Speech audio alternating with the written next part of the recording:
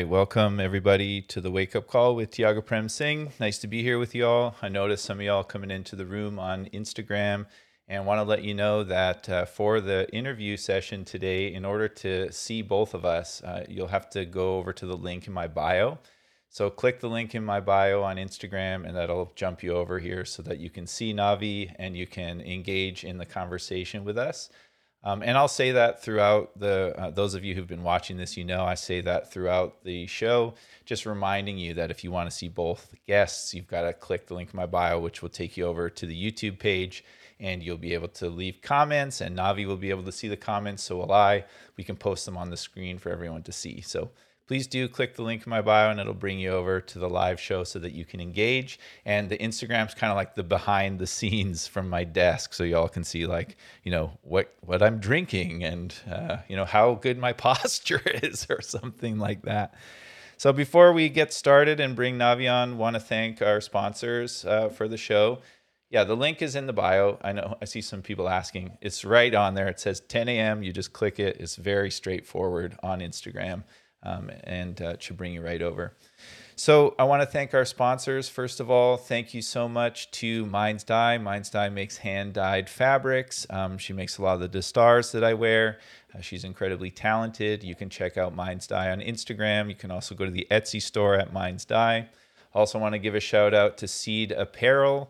Seed Apparel makes sustainable clothing with hemp made here in Canada, and they're a really socially responsible, environmentally responsible company, and they've been on board sponsoring the podcast for years now, so shout out to Seed Apparel. And then last, I want to give a big thank you to Shakti Jewelry, who's come on recently, who's supporting the show, making some really cool adornments. I haven't received anything yet. I just have this one sword that I'm always rocking underneath here. So coming soon, stay tuned for that. And also a friend in Texas recently reached out who's from Punjab and offered to do some calligraphy work for us. So really excited to get that. And also big shout out to, I know Babe who's watching now, she left a comment here, is in Texas and they didn't have water for a couple days. So sending some love and prayers out to our peeps in Texas, and hope y'all are okay and that you're well. And thanks for being here. Good morning, Babe. Good morning, Lisa. Good morning, Mike Hudson. And good morning, everyone on Instagram who's watching. Feel free to click the link in my bio and it'll bring you over to the live program where you can see Navi and you can also engage in the conversation. So I'm just going to bring up onto the screen what we're talking about today. And we'll do the theme music again just for fun.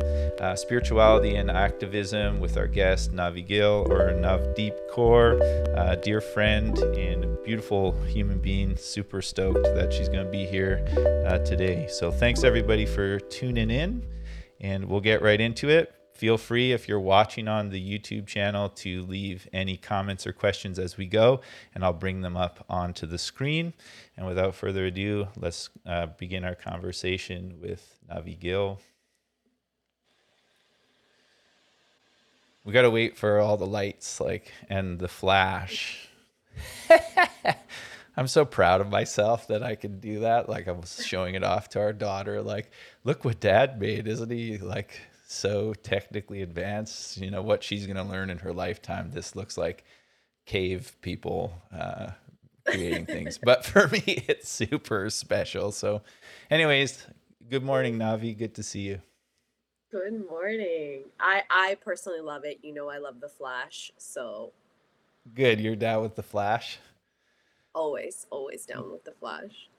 Yeah, well, I mean, we want to make this look and sound good as best we can, because we're living in a time where attention is one of the most valuable resources, and we want to personally, I want to use my platform and my voice to amplify and elevate important topics and the voices of people who I really admire and have things to say that are of benefit to the world. And you're one of them. And sometimes that requires, a little flash to get the message out.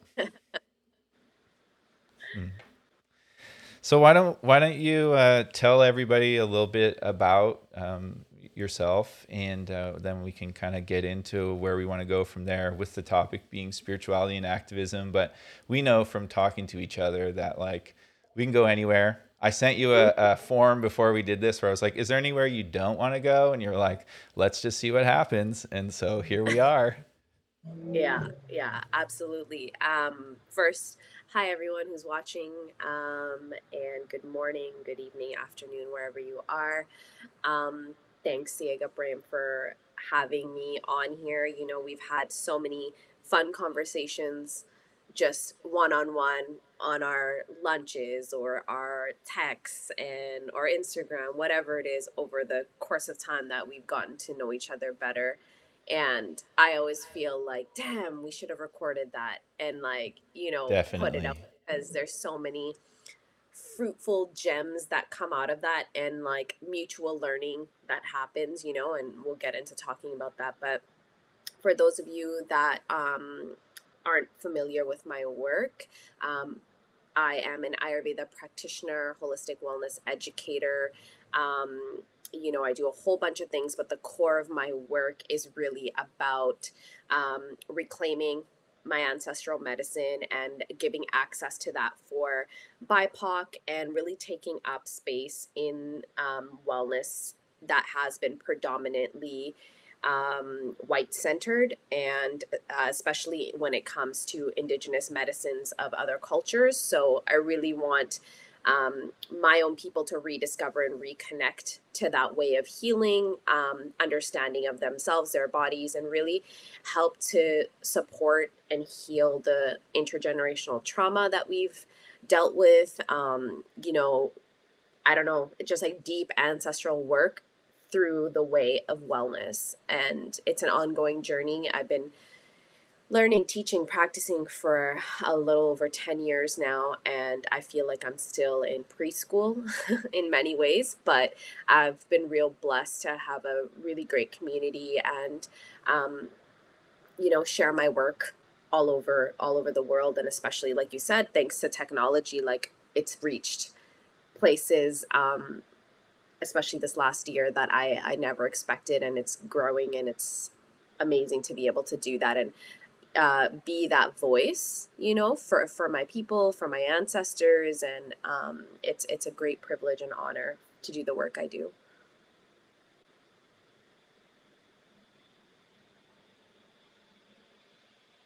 I was on mute. Can you, can you, I was like, oh, you're like, I don't think this is going to work. Can you tell us a little bit about like, your journey into, I mean, it could be anything, but I would love to hear about like your family and how you grew up. When you talk about, your relationship to some of these traditions, I would love to hear a little bit. And I'm sure everybody listening too would like to hear about like, what was your upbringing like, and how did you get interested in Ayurveda? Um, and then we can kind of explore like what that looks like today, as you go into these wellness spaces, as you've described, and the importance of, decolonizing wellness. I know that's something that you're really passionate about. And then we can mhm. get into like this commodification of ancestral wisdom and practices. I'd just love to hear a little bit about your journey. Like, how did you learn about Ayurveda, and what was your childhood like with your spiritual practice and that kind of thing? Just talk a bit about your roots. Yeah, my roots. It's one of those things that when someone asks you and you have to like articulate those roots, it's one very like so deeply personal and intimate. And like when you're on the journey of rediscovering your roots, and like I've been on this path of like just going back and looking at the potency of those roots, and like really being like, oh, I thought I just had this type of childhood or these type of experiences, but like behind those, like where do I come from and what is the significance of that? I'm really going beyond like the childhood experience of being a first generation Punjabi Sikh Canadian kid, which is like all to me was very like surface, but I always felt like there's so much more behind there that I like not able to access the way that I want. So it's an interesting question when someone asks me that. Um, so to start, my parents are from Punjab. You know, bless the people right now. Whoever has been on the internet in the last like 5 months knows our people are there protesting for you know, their liberation and food sovereignty and rights over their land and farming. Um, so my parents and my grandparents, my ancestry is from Punjab. I was born in BC, lived here my whole life. You know, grew up in a pretty, I would say, traditional Punjabi Sikh family, in the sense that like I'm the oldest of three daughters, and really had to like straddle between my parents wanting to maintain their social, cultural value system and like religion, in the sense that like my both my grandparents were Amritari, and that was um, very deeply entrenched in their lives, but there was like a disconnect between them and like how my parents lived as Punjabis and as Sikhs, and then us, you know, there was not really that connection. It was just something that I was like more witnessing and felt like it was like forced upon me without any like connection or understanding. And I was and I am a very inquisitive person. I need to get to the root, hence why I think Ayurveda became my calling, because it's always about getting to the root of something and then making an informed decision from there. Whereas like my parents, you know, like many immigrant parents, they had to assimilate to a certain degree. They had to think about survival. And for them, sitting down with their kids and explaining and storytelling and getting to the root of things and discovery, like we just didn't have that privilege. You know what I mean? Like they were busy hustling and working and putting food on the table. And we pretty much just were you I laugh about this. My mom's like, what do you think, you just raised yourself? And it's like, in a sense, yeah, we did, because the experiences that I really longed for of connection with my family and my lineage, I didn't necessarily get growing up, you know. And so I kind of, just like most first generation kids, you kind of just go along and ride the wave. And a lot of people don't ever question their identity, or seek to dig deeper. But for me, it was something that I always had so deep within my heart. Like in school, you know, I loved having like multicultural day and like all those things. Like I was so proud of where I came from. You know, I would wear my Punjabi clothes to school just like on a regular day. Dance and music was a huge part of how I connected to my culture. But it wasn't until way later in my life that I found that connection to Sikhi in the way that I have now, where it's on my own terms, you know. Um, and you know, I high school struggled a lot because there's suddenly you're expected to pick an identity, and I was like, well, I'm all of these things, and I don't want to be confined to this box of being either the whitewashed brown girl or the just the brown girl who only hangs out with the brown friends. So I was constantly like pulled back and forth between all these different groups, and not feeling like I really truly fit anywhere, but yet I fit everywhere at the same time, because I truly was someone who was very open and exploring things, exploring who I was. And my parents, as much as they were traditional and they wanted to maintain those like boundaries of what they thought it was to be a good Punjabi girl, they still gave me the flexibility and the you know, leeway to, you know, like do things that other people that I grew up with weren't allowed to do. Like simple shit like wear makeup, cut my hair, dye my hair, or go out with my friends. And like I had to like really go through the ringer compared to my siblings, you know. Mm. But I had the privilege that a lot of other people that I grew up around didn't. And then I was also judged for that from them, Hmm. making me less Punjabi or less how they perceived as a Punjabi girl to be. And the funny thing is like, you know, I feel there's always these parts of our identity that are so sacred to us that no matter how much you try to explain to anyone, and until someone's really willing to see you and go to that depth, they'll never get it.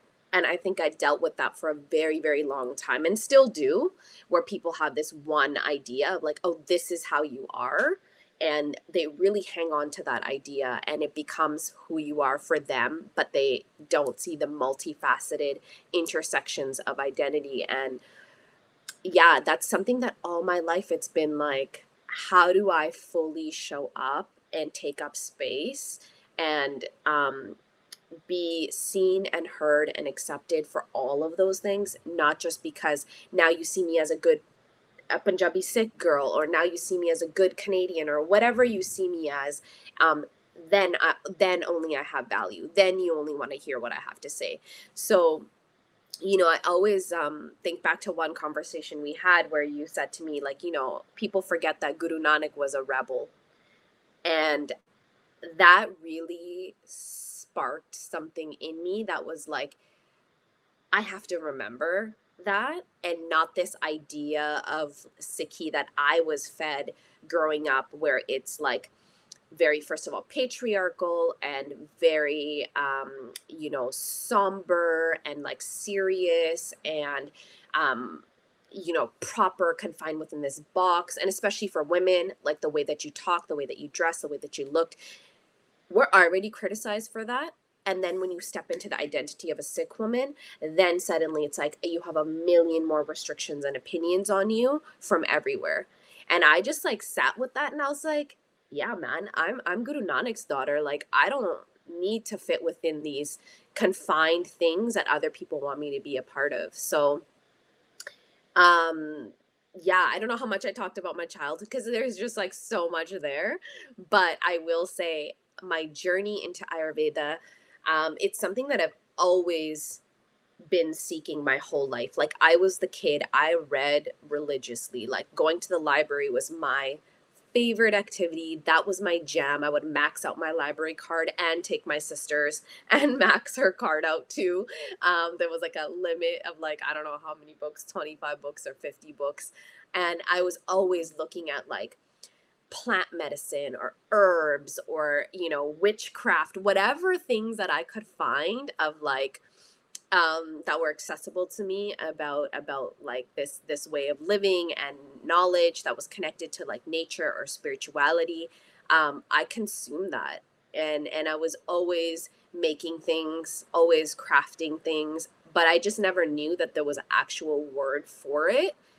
You know, and for many years when I finished school, I was like, what the hell do I want to do? Like trying to discover through the lens of the Western world, which was like herbalism or being a naturopathic doctor or like all these things that just didn't resonate.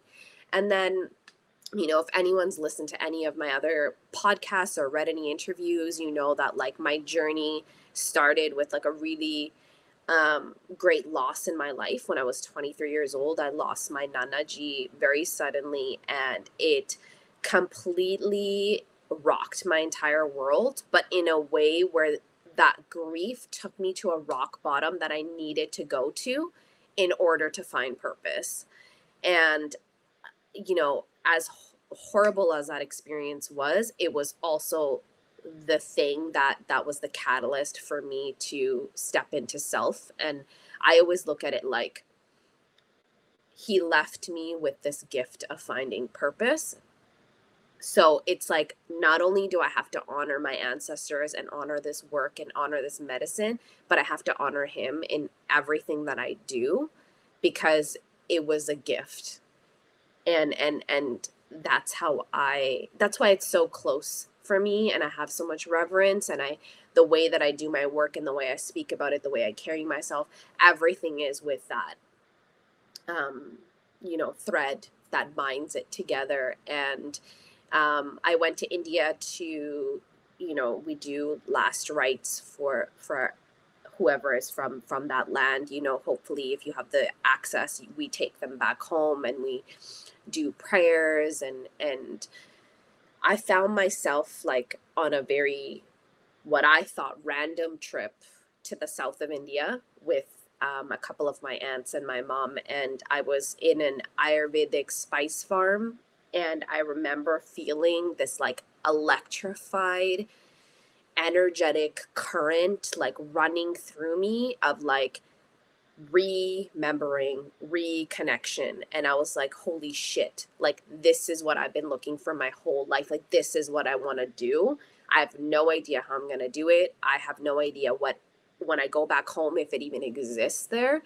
And that was it. Like from there, I just went on the journey of like trying to, with the access that's available to us out here, like learn as much as I can, immerse myself in the path.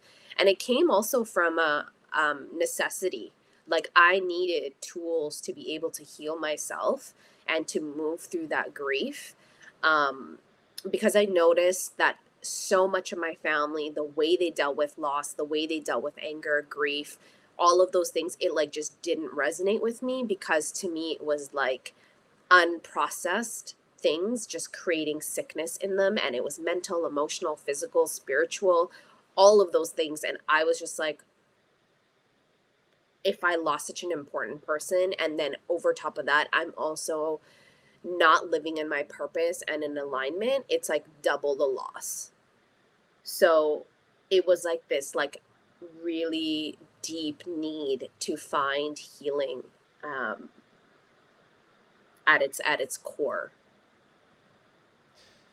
I love the way you landed that, um, you know, this deep need to find healing.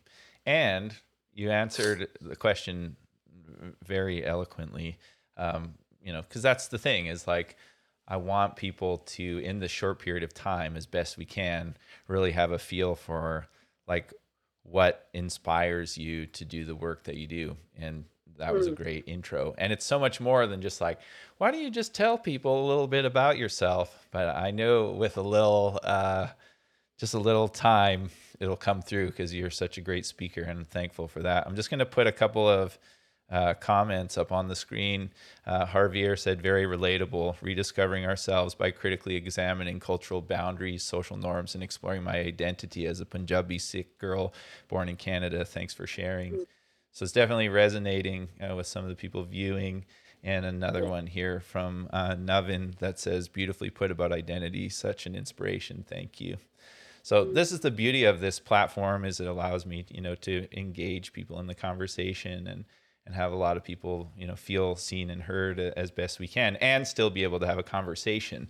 I know we've been on Clubhouse a couple times and been like, sometimes I'm just like, what in the world is happening? Like people are shouting at Yeah, each other, and that's a usually for good definitely reason. special platform. It's, yeah, it's something else. I mean, I've also experienced really positive things as well, and I just wanted to take a moment and let anybody know who's tuning in on Instagram that you can click the link in my bio and it'll bring you over to the conversation with Navi. And if you see me while we're talking, like my eyes are kind of like looking off to the side, it's because I'm typing into the phone, like link in bio. I'm not like watching television or something while you're talking. Yeah, I loved what you said about, I think it gives people a good, brief introduction, but a deep brief introduction to who you are and what you do. Um, I guess let's just like get right into that. Mhm. You felt this calling to heal and be healed. I guess. I mean, I'm using my own words, but to heal and be healed. And I think that's, the Ayurvedic practitioner. That's what it's really about. And so then I know you did some study with Dr. Vasant Lad, and I know you were also in India. And without, going through your credentials so much, I think where we want to go with spirituality and activism is, what was your experience entering into spaces where you wanted to learn about this or share about this where we live? I mean, we both live in the Vancouver area. Mhm. What were some of those experiences like for you, and how did that inspire you to get to where you are today? Mm. Or not Uh, inspire, you can use different language. Like how did that, it could yeah, be a yeah. negative thing as well. I just want to put that out there. For me, it was a the same feeling of always having to shrink in order to be seen and heard and essentially participate and take in the information that I wanted to, because there was a like limited access. Like there is not as many teacher, like for me it's very important that a teacher is a true master for me. I am very particular about who I learn with and from. And my very first teacher was Dr. Jayashree Lambert, and she was an apprentice and learned with Dr. Ladd for many many years. And that's how I learned about Dr. Ladd, and that program for me was so special because it was just meant to be the way that I came up like about discovering it. There was no access here in Vancouver in Canada for Ayurvedic learning at that time, when I was seeking for it. And this was like this little precious, sweet, like summer intensive program that I did. And it was right at the time where I really needed it. And I was like about to be like, okay, well, if I can't go to California or I can't go to India and pay like $60,000 a year to learn, like, how am I going to do this? And I was in my early 20s at that time. Like, and my parents were like, I'm sorry, you want to do what? Like, for them, it was like, it just didn't make sense. And then, like, financially, it was like a lot of hardship. So, I, that this is how I knew that it was purpose and I had to do it, because every little bit that I was seeking, I would get like another crumb and I would like devour that. And then I would get like something else and I would devour that. And it was like I kept getting fed down the path, and that's how I created my own way of learning. But like when I entered into those spaces, quite honestly, it sucked because I was always the youngest, and more often than not, I was the only brown face. And I felt like there's so many layers that I'm now looking at and like trying to unpack of like, why did I have to shrink myself in those environments? Like, why wasn't I taken seriously? Why wasn't I able to step into that room and take up that space? And it's because the way the space was catered, in any industry or community, there's people who will hold on so tightly to their positions of power, and wellness is absolutely no different. It, and we are under this like guise that like, oh, because I said this, like, just because we have good intentions, the wellness industry is not exempt from creating harm. And when you're young and you're seeking so deeply and you're moving through grief and everything's such a deeply personal spiritual experience, having discernment sometimes isn't the first thing that you look to, because you want so deeply to find the thing that's going to pull you out of the shithole that you're feeling and find purpose, light, the ability to inhale and exhale again, and I was really fortunate that I found such a blessed teacher, and who became like a friend, like a mentor, a grandma. And we have been friends for many many years, and it was through her and one other local practitioner who really welcomed me. And they didn't have to, but they did. And I was ready to, like, I came in there, like the young blood who was like, let's change this shit, like this isn't how we should do it, like this needs to be like this. And like I'm sure it was really jarring for them because I'm coming from such a different space. And mind you, there was not a lot of Punjabi Sikh practitioners in this field, period. Maybe in India, maybe a lot older, maybe in other places in the world, but like here in this community, I felt like I had that unique perspective. And like Ayurveda seemingly belonged to a certain group of people because of the origins. And I again felt like othered many times because I'm looking at it from a very different lens. So my experience, as much I had to hold on to those like little nuggets of positivity, of like having blessed teachers and having like one or two people who created a safe space for me. But I always felt like I'm too big for these spaces and I have to like shrink it down and contain myself, because this is the only way that I can get access to the knowledge that I so deeply want. And the last few years, um, in many ways, I've stopped giving a shit, and I just like, I always say, I'm like, I'm stay in my lane and I mind my own business. And then when I need to, like, I come out and say what I need to say. But it's, I'm learning a different way of taking up space and being in community on my own terms, where I'm not dependent on that community to give me validation that I'm worthy of practicing this. Um, I'm skilled or qualified. It's like it is my purpose. Otherwise, if my gurus did not want me to do this work, those little nuggets that I was fed and the way this came about to be in my life never would have happened. So if anyone questions me or tries to question me or tries to like dismantle, um, I guess who I am and my purpose, I'm just like, how can you question the guru? Like, you're a human being. Like, I'm here living the purpose that was meant for me. Yeah, I love that.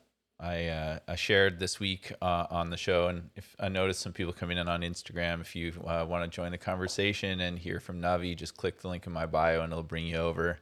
I heard this story this week. There was a professor, a Sikh professor. I might have sent you the link, but he was talking about Buddhism Hmm. and Sikhism. It's an amazing talk. It was like one of those talks where like everything he said, I was like pausing it, writing it down. Like it was like blowing my mind. But one thing he talked about the Sikh movement, and it sort of relates to how you're feeling and describing, where this like British like soldier arrives in Punjab, and he comes across a Nahang Singh, and he asks him, "Who's the king? Like who's the Raj here?"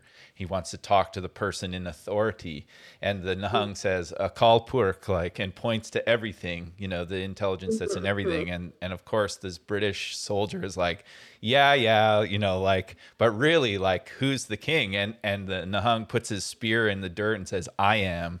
And the beautiful part of the story is that he would have asked any other person around, and they would have given the same answer. And that's the sovereignty piece. I think that's so key. It's like it's clear to you, right, that you have a destiny and a calling, and you're living it out, and people are going to challenge you in many different arenas. And part of your work is claiming the space and saying, I know I'm here to do this work, and so I'm going to do it. Yeah, on my own terms. And what I love is like just that word, like sovereignty. I don't think I've connected to it as much in my whole life as I have in the last like year or two, where I'm in this journey of really reclaiming that space, and the knowing that I have the right to be sovereign, which can be a challenge when we're so interconnected, and like when we see so many unjust things happening in the world, and you're like, well, they're also sovereign beings, how come they don't have the same access and privilege that I can sit here and say I have, and the experiences that I have. But this sovereignty piece, and what makes Sikhi so special, is that's what gives us that valor, that conviction, and that like ability to be the sant and the sipahi, like we can be both the warrior and the saint and the scholar, all of those things, because we're not dependent on someone else to tell us our worth. And in a world where there's power structures and hierarchy in every freaking thing, and for many years I was stuck in that because I felt like I needed the validation of an elder, of somebody to just be like, you're worthy of doing this, and this is your gift, and this is your purpose, and it's okay, and I give you that. I had to tap into the spirit realm. And like, it's my ancestors, those elders had to like really push me, because in this world everyone was holding on to their own positions, They don't want the young blood to come in and change things and like do things differently and take up space, because in an industry that's like relatively was untapped until very recently, Ayurveda was not like yoga. It was pretty unknown, and a lot of people didn't understand it, or it, like, because it takes us a lot of dedication and commitment to study and blah blah blah. But in that field, like, everyone's still trying to make it in a sense. You know what I mean? And now with this influx of information and access to information, everybody becoming an Instagram expert after 2 weeks, I get it. I get when they've dedicated 25, 30 years of their life to study this, and then someone comes in and is like, I want to do this after like a few courses. Like, I get that. Now that I've studied it for 10 years and I see people doing that, I'm like, hell no, that's not how it works, you know? But that self-sovereignty piece is the saving grace, because anytime I feel um like extracted from, or I feel that sense of losing my self-worth because it's not validated in certain ways that the world tells me it should be validated, and then I'm worthy. I just look at it like I'm a self-sovereign woman, and I have in every moment I have choice. It's not always the easy choice or the comfortable choice, and sometimes it's not the safe choice, but I have choice, and my gurus gave me that ability. Yes, I love it. I put myself on mute when you're talking because, like, the whole time I'm like, "Yep, and then it'll just take over the airwaves. Um, yeah, I mean, I think it might be kind of cool to do like a for instance, especially like with what you're talking about, like you know, Yeah. let's say somebody who's like a young Western Caucasian person like comes and takes a workshop with you. I didn't have a Mm, plan to do this, so we're just kind of let's see what let's happens. give it They to me. come and they take a workshop with you, and they're like really, moved and inspired by what you share. And so they sort of take that and then they like create some workshops of their own based on the material that you shared, and they don't have the same depth of experience that you have. Yeah. Like I'm not really sure what I'm asking. Like, or what? How do you first? Let's say two things. Like, how do you feel about that? Hmm. What do you do about that? Or like, what advice would you give to somebody who's involved in that kind of behavior? Because I mean, often I can't speak for everybody. Maybe some people have ill intentions, but I think mostly like it's like an ignorance thing. Like it's like I don't even know Yeah. what I'm doing, which doesn't mean it. I mean, it's still harmful, but it's just like kind Mhm. of blind. Uh, does that work? Did I give you enough to Yeah, work yeah, with yeah, there? absolutely. Okay. I could talk about this for the next 6 hours, because it's not even a Okay. formula. It's Okay. happened to me. It's happened Okay. to me. It happens to me all the time, and it happens to other practitioners all the time. So I'll like take it back to, before I move on to like, the online world, I'll take it back to like even a workshop. We need to like first scale it back again to the roots and understand that this is sacred wisdom and knowledge and medicine that belongs to, you know, India, and the people of India and the land of India, and imperfect in the way that maybe the origins and how it was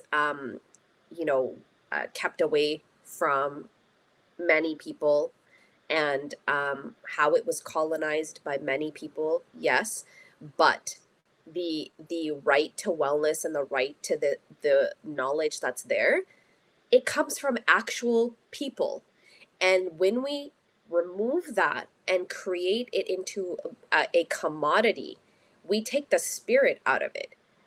When you take the spirit out of something, then it's very easy to just consume it as you wish, and like literally shit it out into whatever you feel like.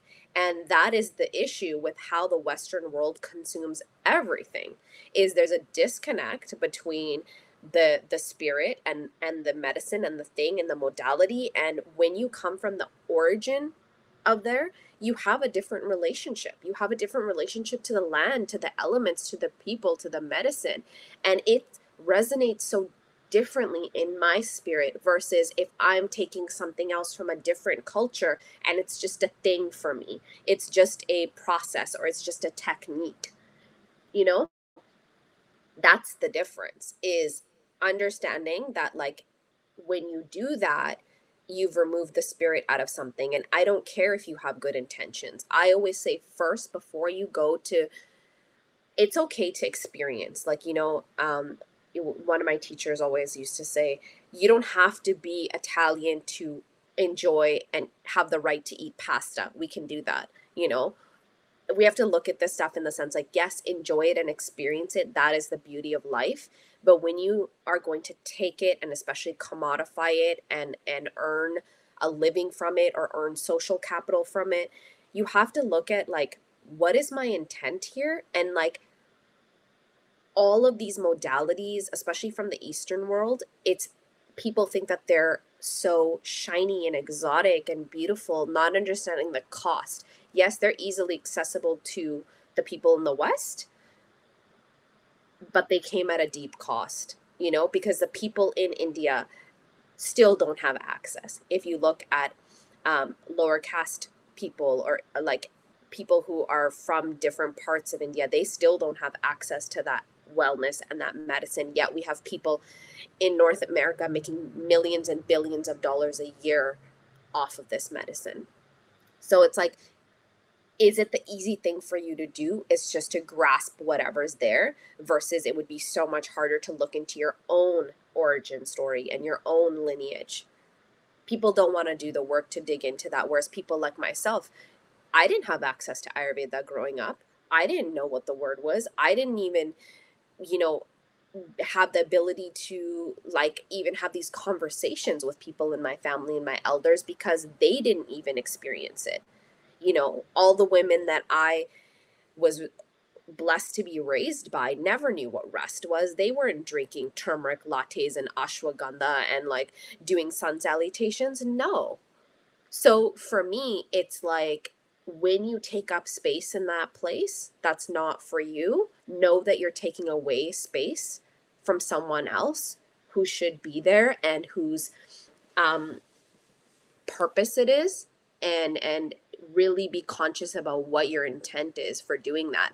And the second part of that is everyone wants to be the expert and everyone wants to belong and do something and be good at something. And with this world of social media, it's so easy to take people's intellectual property, take their work, slightly change it a little bit and put it out into the world. And without having the actual skill and the embodiment, it's a very dangerous thing and it is creating harm in the world. And I'll give you myself as an example. Even after studying as much as I have, which I feel like is never enough because it's so vast, I'm so weary about saying I do certain things or putting out certain work, putting out certain writing because I understand how deep this knowledge is, and it would be so um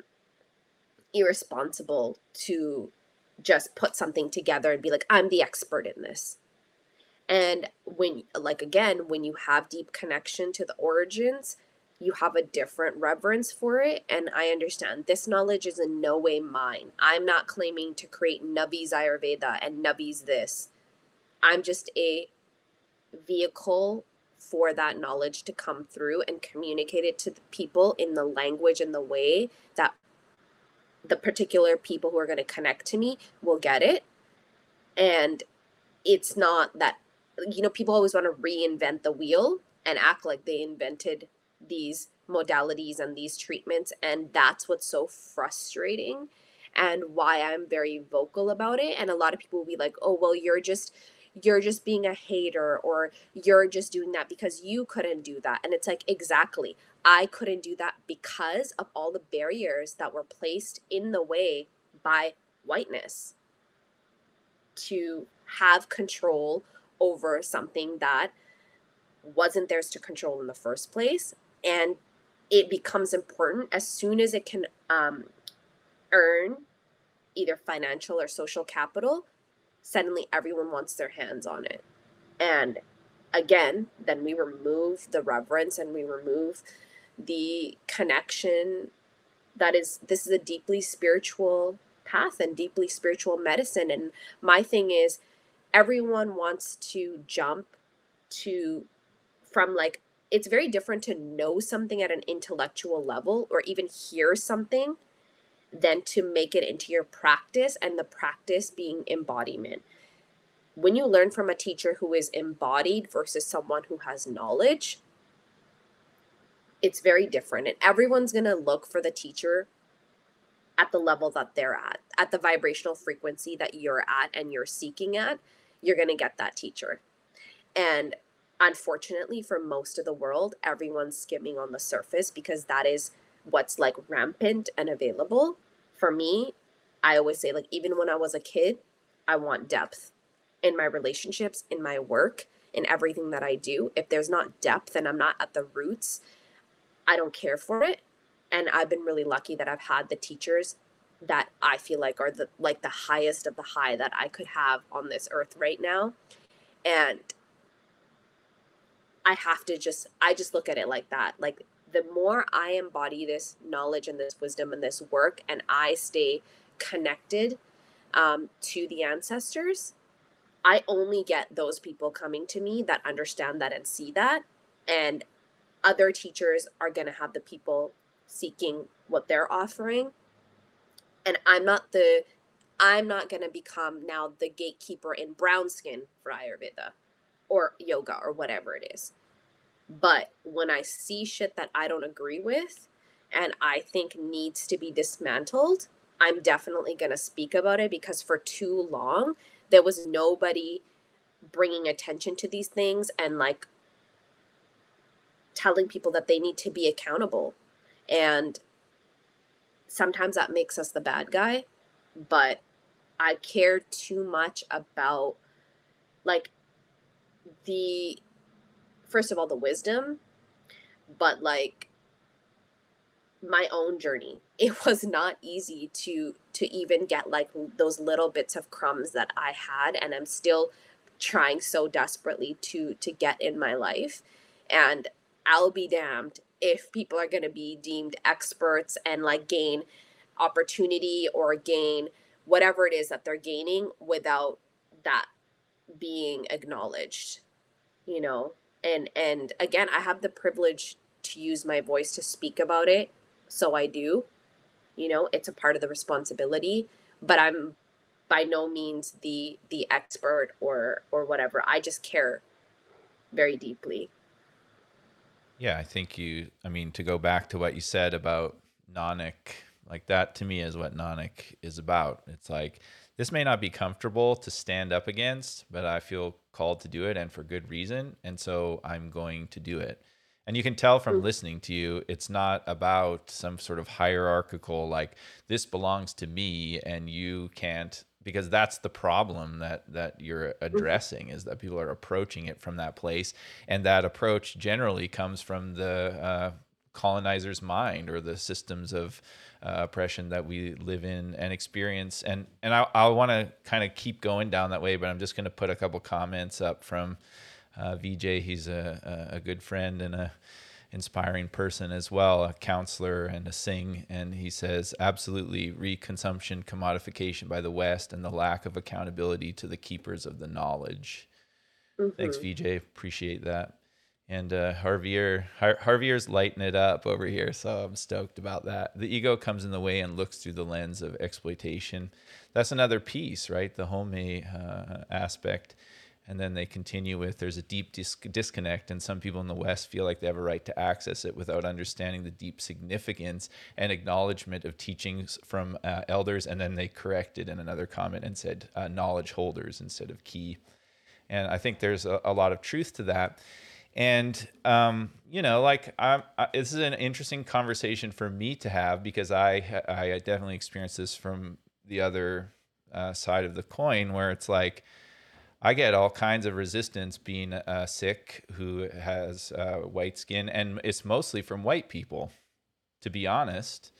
Like when Mm. I've been in Punjab or when I'm around Sikhs or I'm in the Sangit, I mean, there's been moments. I'm not saying like it's all perfect over here and not over there, but Yeah. it's sort of like you'll get this from people or from Indian people who are not Sikhs. This also happens where it's like, oh, you can't wear the star because you're white. That's not allowed. And then you say to them like, what do you know about Khalsa? And generally, the people who are saying that they don't know anything Yeah. about Khalsa at all. Like it's like they haven't even heard the word, and yet there they are telling you what you can and can't do. And I Hmm. only want to bring that up not to say like, oh, poor me, I've had struggles with this. I mean, I have so many incredible people in my life who've faced greater struggle, and look what's happening in Punjab right now. And some of the Yeah. interesting conversations I've had is like I'm connected to that by faith. I'm not connected to that by my blood lineage. Like, and I Hmm. experienced that, like I live in a life where, my family members may not appreciate my commitment to Sikhi. They don't support Yeah. me in that. So there's also that side of it. Like I'm not raised in a family that says, you should keep your kesh and you should wear a turban and you should be a good Sikh. I haven't experienced that at all. I've experienced the opposite. Why would you do that? I don't Right. understand. What's the point? And I think like, an interesting take from the lens of the Sikh and then relating it to Ayurveda and yoga and decolonizing wellness, which we're talking about today, is like when Guru Gobind Singh Ji Maharaj says like, when you become Khalsa to deal with the caste system and the systems of otherness that were happening at that time, said, when you become Khalsa, I'm your father and this is your mother and this is your lineage now, and how powerful is that, and it lives on today, and the strength of that with the Khalsa and the Nihangs and all of the people in India who are standing up, and globally in the diaspora, whether you're connected to it by faith or by lineage. It's mostly by lineage, like Hmm. there's a lot of Western Sikhs who are silent about what's happening right now, which is absurd. Mm. But just for the sake of another for instance, it's like, what do we do with that when we go, okay, well, you're a part of the family now. This is the calling of the tradition to say that if you make a decision to live in this way, to take this on as your family, this is now your lineage, and then everybody, has an opinion about whether or not you should be allowed to do that. Doesn't that go against the whole movement in the first place? And I'm in no way saying like Sikhs should be perfect and should be, following Mm. their guru perfectly. I'm not saying that, but I think it's an interesting thing to look at because some people don't like the Kundalini yoga Sikhs, and then some people think there needs to be reform in the Punjabi Sikh gurdwaras where there's corruption, and so everybody's sort of pointing a finger at somebody. And one of the positive things, I guess, about the Kisan movement and the farmers' protests is that there's a little more unity in all of these different sects, Hmm. generally speaking, because it's a life or death situation. But I think Hmm. it's kind of a fascinating thing to look at where it's like, okay, this is open to everyone. And I guess kind of what VJ said and what you're saying, intention plays a major role in this. But it's Hmm. so layered, Yeah. that I don't even know what I'm asking. I'm just sort of sharing some thoughts and wonder what your thoughts are, because I'm really proud to be a Sikh. Like I'm really committed to learning the language, not because I want people to say like, oh, look at that white guy who's learned to read Gurmukhi and Punjabi, but because this really means a lot to me and I want to be able to, like when someone says, like our friend Javala, when somebody says like, oh, you can't do that, that's not allowed, or that wasn't written about until 150 years after the ninth guru, and he can say like, no, actually you're wrong, here's the Hmm. facts, and he can read the Persian, read the Gurmukhi. Like I love that is so potent and That's powerful, like and I gold. want to be able to do that. And I want people to be able to be going like, oh yeah, you don't know anything, you're just this white Singh, blah blah blah. But if I go deep into it, it's not for their validation, but it's just so that I have the piece of the study and the connection to the lineage. But I also, I can cut off the nonsense more efficiently rather than let Hmm. it play on and be like, am I out of line here? Like I'm just trying to be a good Sikh or whatever it might be. So these Yeah. are just some thoughts, and I would just be curious to hear your thoughts on that. All right. Okay. Lots there, I know. Okay. So we'll first take it back to like I'm by no means the like a Sikh scholar or any of those things. To me, my Sikhi is in my spirit, and I'm on my own journey of understanding what that means. Because many people also look at me to be like, how can you say that you're a Sikh woman? Like, you're tatted up, you have piercings, you don't even cover your head, da da da da, all those things. And I go back to exactly what, like, that first thing I said was, we have distorted and like really taken away from the stories of our gurus and their rebelliousness, their ability to break these social constructs and norms, their um, just power and strength, and we want it to be like it's this perfect tidy little package. And to be a good Sikh, this is what you do. And people will be like, you need to follow Maryada like this and like that. And like, I just feel over time, we need to move also with the times. And like, so much is rooted in patriarchy. And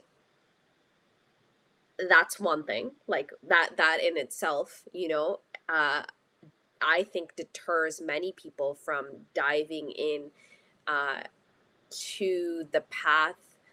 I can speak for myself only as a woman, like I always felt like there wasn't space for me in my femininity in so many things because I was expected to be in this package. And if I don't, then I'm not a good Sikh, you know?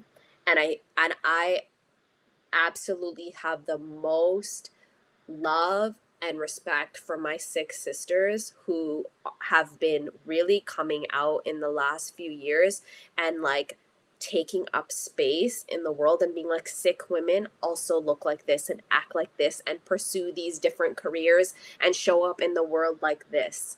Because until we see it, it's like it's not possible. And for me growing up, I never saw it. So then I just questioned my own identity, like, am I really a Sikh woman? Because I don't look like the way that I'm told when I go to the Gurdwara, or I'm told by uncles how I should be. That's not me. So does that still mean I'm a Sikh woman? you know and then in terms of like the the differences in the communities, you know you as someone in a white body, you still always have choice. When we're born into like the lineages that we are, like someone who was born into Sikhi or born in a Punjabi family or whatever it is, I don't have a choice that tomorrow I'm going to decide that I'm something different because I will always look this way. You know what I mean? And for you, if tomorrow you decide you don't want to wear your dastar anymore and you want to shave and you want to whatever, you can go back to being a white man. Do you know what I mean?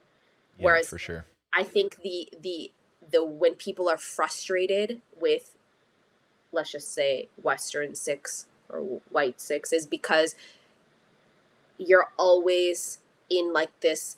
There, I'm not saying that people don't have the faith and shouldn't be able to. Of course, that's what Sikhi was about. Was anybody from any walk of life could join the lineage and take Amrit and take that dedication and be a Sikh.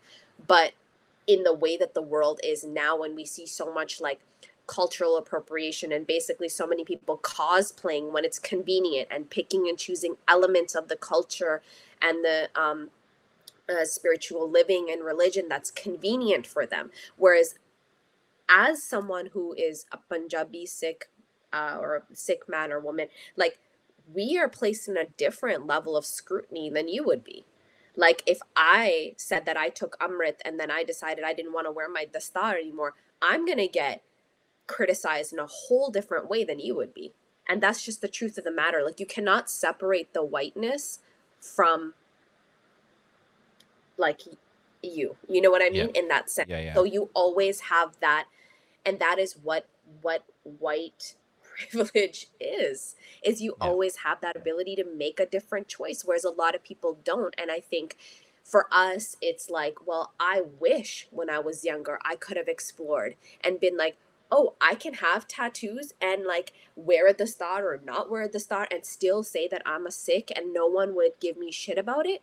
That wasn't even an option, like, so I, again, I'm not the gatekeeper for this. I'm not the expert. I look at like the more I know myself and the more I accept my multifaceted intersectional identity, the more compassion I have for other people. Like even when Mm-hmm. you and I first met, I was like, the fuck? Like you don't get to choose to be that and then you're that. But now when I've spent time with you, we've had conversations, we've talked about uncomfortable things, and I have looked into my own biases because that's all I knew and that's all I was told about Siki and that's all I was told, that this is what it is and if you don't fit within this. And I started to dismantle those things, and going back to like our gurus were not these one pointed beings who were in these pristine, like the way we look at them in their photos, you know they Mm-hmm. were living very complex layered lives and they did so many incredible things within those things. So who is anyone else to tell me how I am going to live on this earth as a Sikh woman, Right. and then I have way more openness and way more compassion and way more um, respect for someone like yourself. And like, I always say that if someone has questioned me on it, I'm like, yo, this man is dedicating to learning Gurmukhi, learning how to read and write, like things that even so many of us don't know how to do and like never thought that like we should do it or can do it. So when you have the reverence and you've committed to it and you're not creating harm for others, who am I to say that you shouldn't do it? But it's always looking at that you will always have that privilege that we don't have, and you will always be judged at a different level than we would be. And we're definitely on the pathway for things to change. And this Kisan movement has been the catalyst for so many things coming to the surface, and breaking down, and I'm so grateful for that, and that the sacrifices that our people have made in order for this to happen.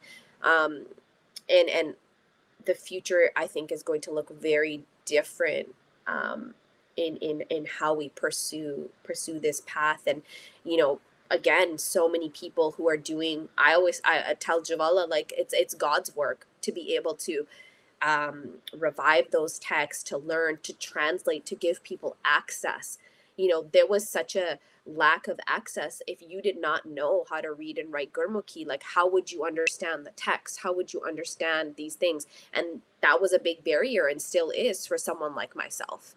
And Mm-hmm. then you have these people who are dedicating their life to providing that access, and we're all providing access in our own ways. Like for me, that's like I said, through wellness and Ayurveda, and for someone else it's language, for someone else it's music, someone else it's poetry, whatever it is. And that is our purpose, uh, being sort of bridged between our deep ancestry and then like having the access and the privilege and the technology of now and the future. Yeah, I think you bring up some good points about facing the obstacles too. I mean, that's what the path is all about, right? To think like Gurmukhi is born out of this movement to say like everybody needs to have access to these teachings regardless of what caste they are, and just to put it simply. And then Hmm. that carries on, but in a different form where it's like, oh, well, I'm having a hard time accessing the Gurmukhi, fast forward hundreds of years. It's sort of like, okay, we still got this issue. And even with the whiteness piece, like I feel like standing up against that and talking about spirituality and activism, like that's the calling of the Sikh. Like when I say, like, it's not always about knowing so much who Guru Nanak is, it's knowing what Nanak is. And if you know what Nanak is, then it's like, yeah, I have a responsibility to stand up against that. And just because people aren't going like, hey, good job, you're being such a great Sikh, like that's, you're not, our gurus didn't get that, and the Sangha didn't get that.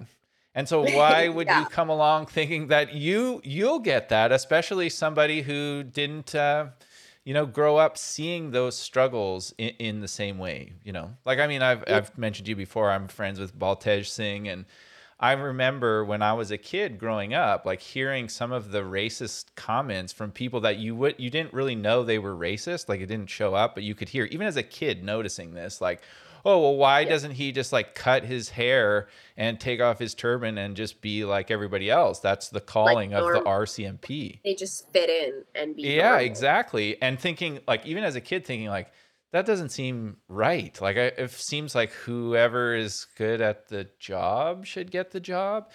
And then seeing like the amount of, when I'm in the presence of somebody like that, what is inspiring about them is the steadiness of like, everybody around me could be telling me that I'm wrong and that I'm bad and that I'm not allowed.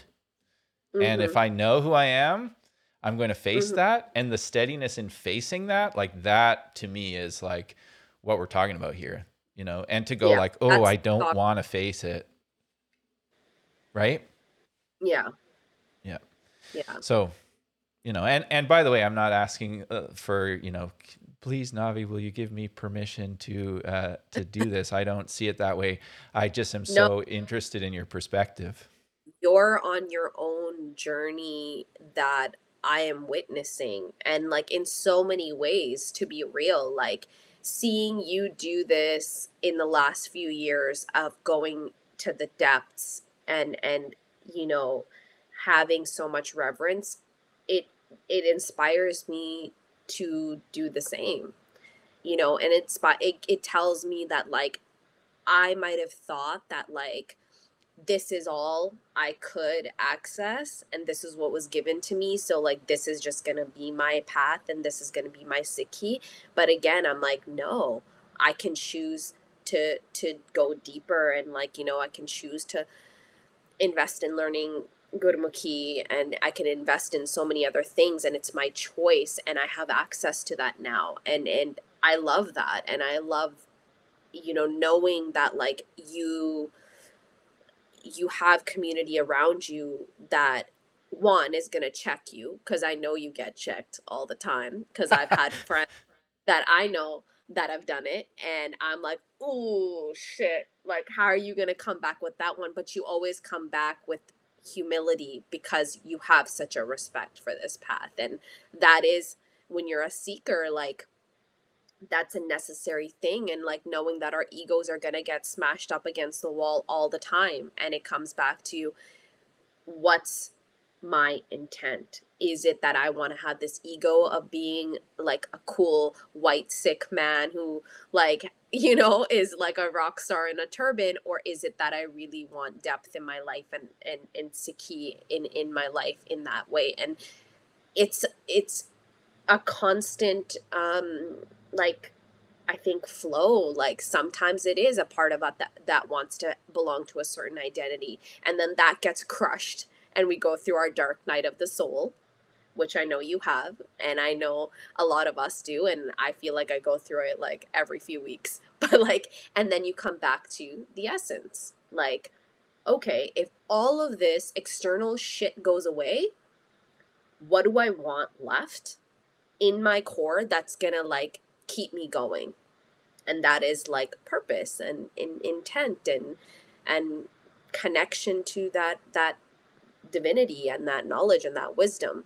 But we get so caught up because we're everything in the world tells us that we have to be externally validated to be a good whatever it is. You know what I mean? I have to show social media that I'm a good, so I have to do these things. But I look at it like if tomorrow all this shit burns up and goes to hell, which it is in many ways, what am I left with? And I base my core values on that. And that's why it's important for me. Whatever I do is with integrity, it's with authenticity, it's with truth, and it is in alignment with who I am. I don't fuck around and say something that I don't mean and do the opposite. Like, my word is my word, and that comes from the path.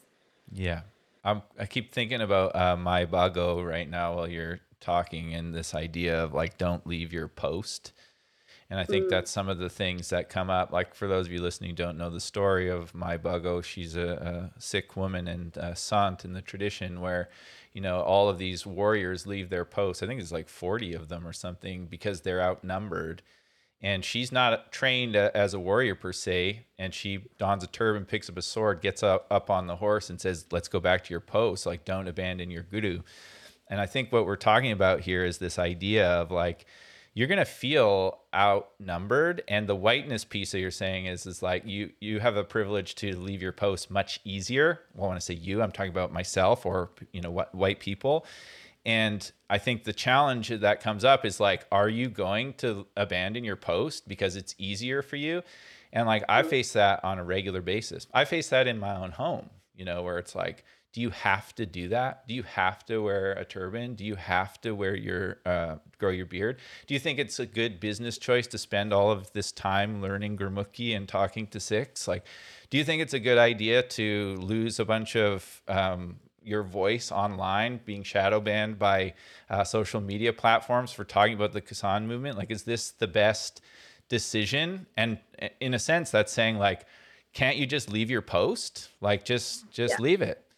And I feel like I'm this path of being a Sikh, which is a learner. What we're talking about is like learning to stand your ground. And when Guru Yeah. Nanak said, like, I wear death like a cloak, like that's really what it's talking about. It's like this fearlessness of facing look at all of the pain and that we have in this world.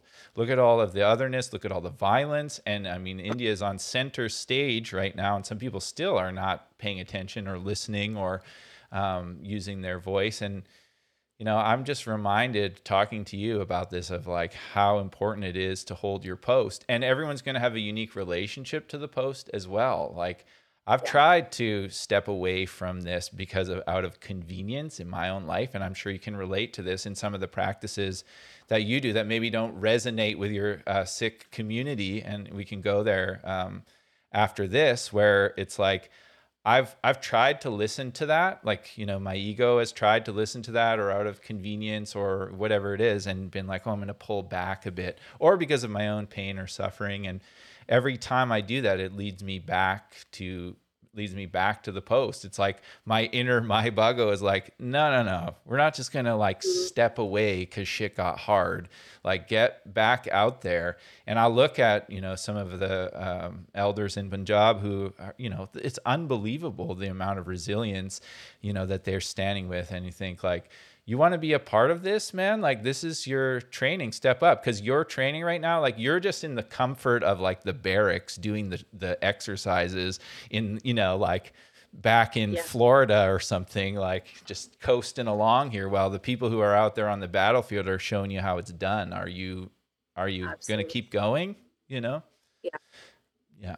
So Yeah. I wonder about like some of your experience with, because I know, and you can, as always, you can decide to share what you want to share, but I know you've talked to me about some of the spiritual practices that you've want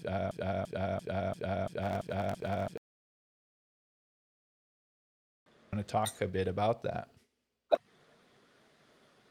Sorry, like, cut out for a second. Can you Am I hear? back? Am I back? Yeah, you are. Yeah. Did you catch Um, what I said? but the spiritual practices that I've done, and like the experience of trying to relay that to the other people in my community, or so to Yeah, speak. like where people have been like, "Oh, you can't do that," or "That's not, a Oh, Sikh doesn't do that," or "That's not allowed," or "That's not going to make any money," or whatever it might be. yeah. Well, first I'll start by saying that I never felt a part of the Sikh community here ever. I was like, I don't fit in here. I don't belong. I don't look the part, first of all, of what they would want, or, and although that's changing now, but that took like many years of my life. I'm like, growing up, there was absolutely no way that I felt like I could go and sit and have a conversation. And I still, when I step into Sikh centered spaces, I'm an observer. I'm taking it in. I'm learning.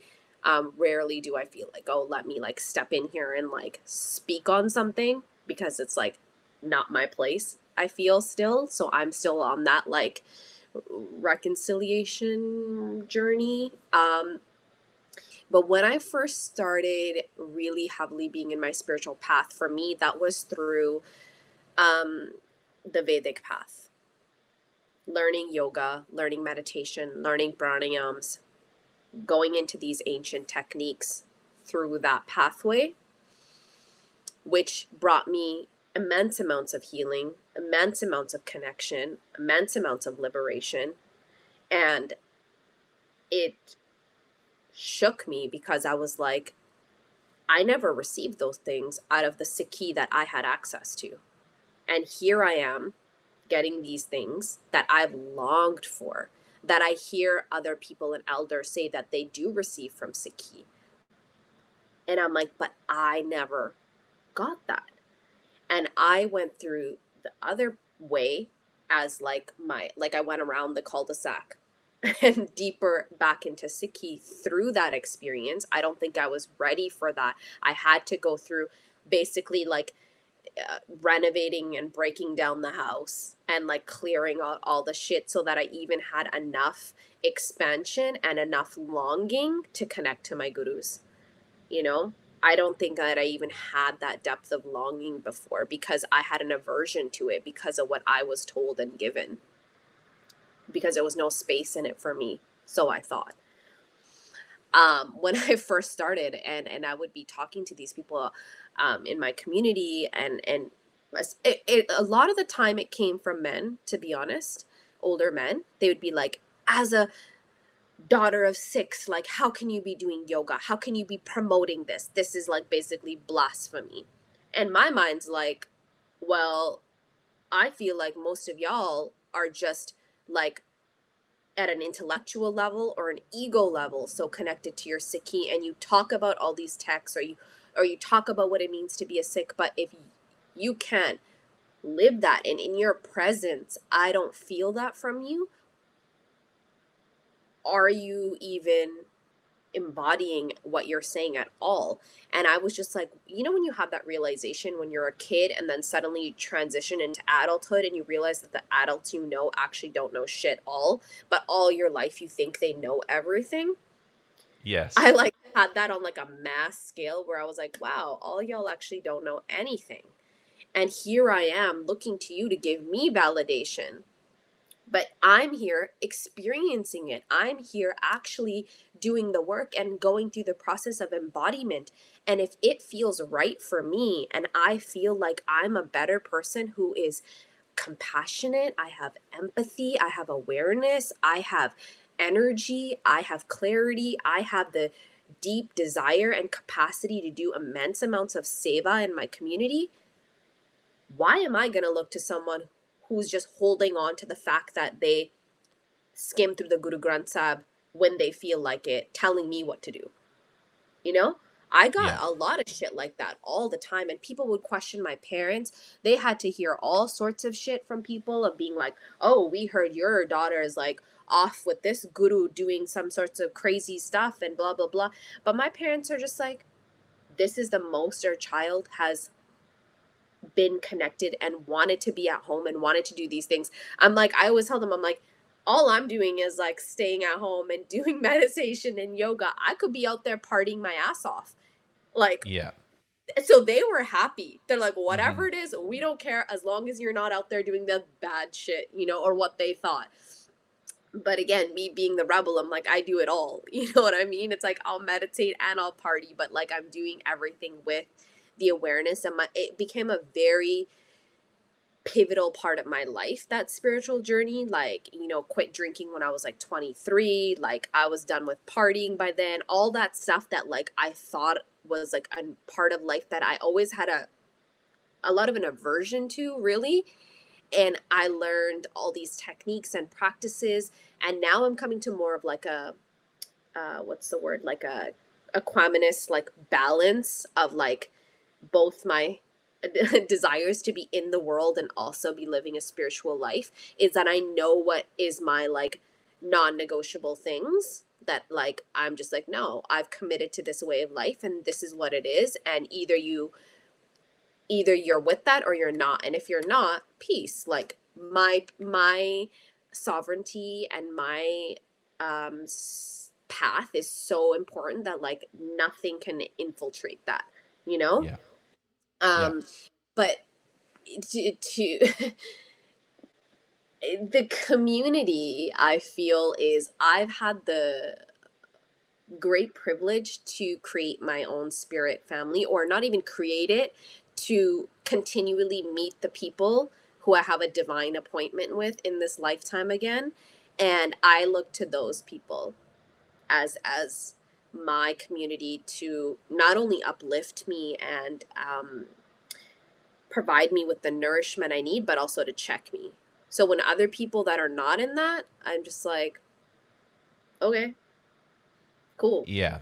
That's a big piece, like you talked about in the start of this conversation around lineage and who are you, like being very conscious of who you're looking to for guidance and support. I mean, that's something that's been so valuable in our relationship, is that we can be really real about our journey with each other and just share. And I mean, it's not like we're talking every day, but it's just, I don't have a ton of relationships like that where I can really Hmm. get real about the journey with somebody who can understand. And then also having people who have been, uh, on the path for a long time. I mean, I have a mentor who's a Nahung who, like the Kundalini yoga world, like chased him away. They had like a whole campaign to like stop him from serving cannabis at the 3HO gatherings. And he was like, it's right in the Guru Granth Sahib. Like the gurus were using cannabis. This has just been distorted and you want to chase me away. And whether you think that's right or wrong, or someone listening to this thinks that's right or wrong, isn't the point. It's more just like he's experienced that in many different worlds, because other people don't really like the Nahungs. There are Punjabi folks who don't like the Nahungs, and maybe they don't even know the tradition that, cannabis was being served in Harimandir Sahib in the 1800s. Like this isn't a made up thing that a bunch of people wanted to get high just put together. But the fact that Yeah. I have somebody that I can get on a call with and go, hey, look, this Mhm. is something that I've experienced. And the only reason I care is because I want to be compassionate and loving. And I also want to be a warrior and strong and be able to hold my ground. And if I didn't have lineage, like if I just like went to a Kundalini yoga class and did what they told me, I would be super lost. If I just went to whatever yoga studio down the street because I wanted to learn about spirituality or even just to exercise, I would be super lost. You know what I mean? It requires like a commitment to really like unearthing what this is all about. But again, that's also not the point. The point is about listening to what's inside of you and knowing that in doing that, if you have a sincere commitment to walk with integrity and compassion and devotion and all those things, there are going to be people placed in your path who are going to know about the experiences that you've had and can give Yeah. you some tools to support you along the way. And if there's no lineage there, if there's no reverence there, if there's no understanding there, you're going to feel lost. You're going to hurt people along the way. And it's just showing you that, in a lot of these spaces, like you spoke of, if there isn't a connection to lineage, if there isn't a sincere desire to honor and to connect with the line, and also at the same time stand in your sovereignty, then it just becomes this muddied, harmful movement. In some ways. Yeah, and if we want to touch on harmful movements, I mean, there's a whole nother show we can talk about, going into the whole Kundalini yoga movement, Yeah. which you have way more internal experience and knowledge about, but that in this very moment is creating real harm. And again, when we talked about being able to pick and choose components of culture and of spirituality and of religion, it's like that's a very big community that is still extracting a lot of resources and knowledge and distorting it for a certain purpose. Yet, where are those people with those very large platforms talking about what's happening right now? You don't get to 100%. pick and choose Yeah. because we don't get to pick and choose. Do you know what I mean? Like, I cannot separate being a Punjabi Sikh woman in this lifetime from what's happening there. There's no way. I have lost sleep for months and months and months and wake up every single day being like, holy shit, is this going to be the day where there's going to be like a civil war?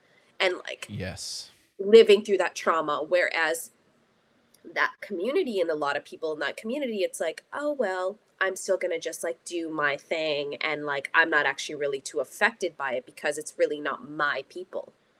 You know what Right. I mean? I get to pick and choose. I get to wear the outfit when I feel like it and when it's fun, but Yeah. I'm not invested in the actual liberation of the people because it doesn't impact me the same way. And Yeah. that type of harm, and that is the dangerous type of harm because everything we talked about, like, can also be flipped to the other side. You know what I mean? Someone being like, well, I have inner knowing. This is my calling and I'm doing the right thing. And the gurus were rebellious. So they want me to do this. That people who took those value systems and were like, well, we're allowed to do this because of blah, blah, blah, blah, blah. Yeah. Do you know what I mean? Like that Oh yeah, very for same sure. value system that we talked about can also be distorted to create harm. And Yeah. until there's accountability, I mean, That's also I don't, happened through, just to jump in for a sec here, that's also happened through the history of Sikhs as well, where people have come along and said like, oh yeah, yeah, well, I'm now the next guru, or yeah, we're doing it this way, or even the separation of the Dasam Granth from the Guru Granth Sahib. These are all absolutely. things that have happened, and people lost their lives for behaving Yeah, like that. yeah, yeah. And I think like the fact that um the community that we're talking about, it's so the way that wellness is $1 billion a year um entity, Yeah. and it's feeding into that and it's creating actual real harm through those like secretive, like insidious roots and web that is connected to other things like security for ICE and blah blah blah blah blah. Like Yeah. those Yeah. things need to be addressed and dismantled because that is not Sikhi.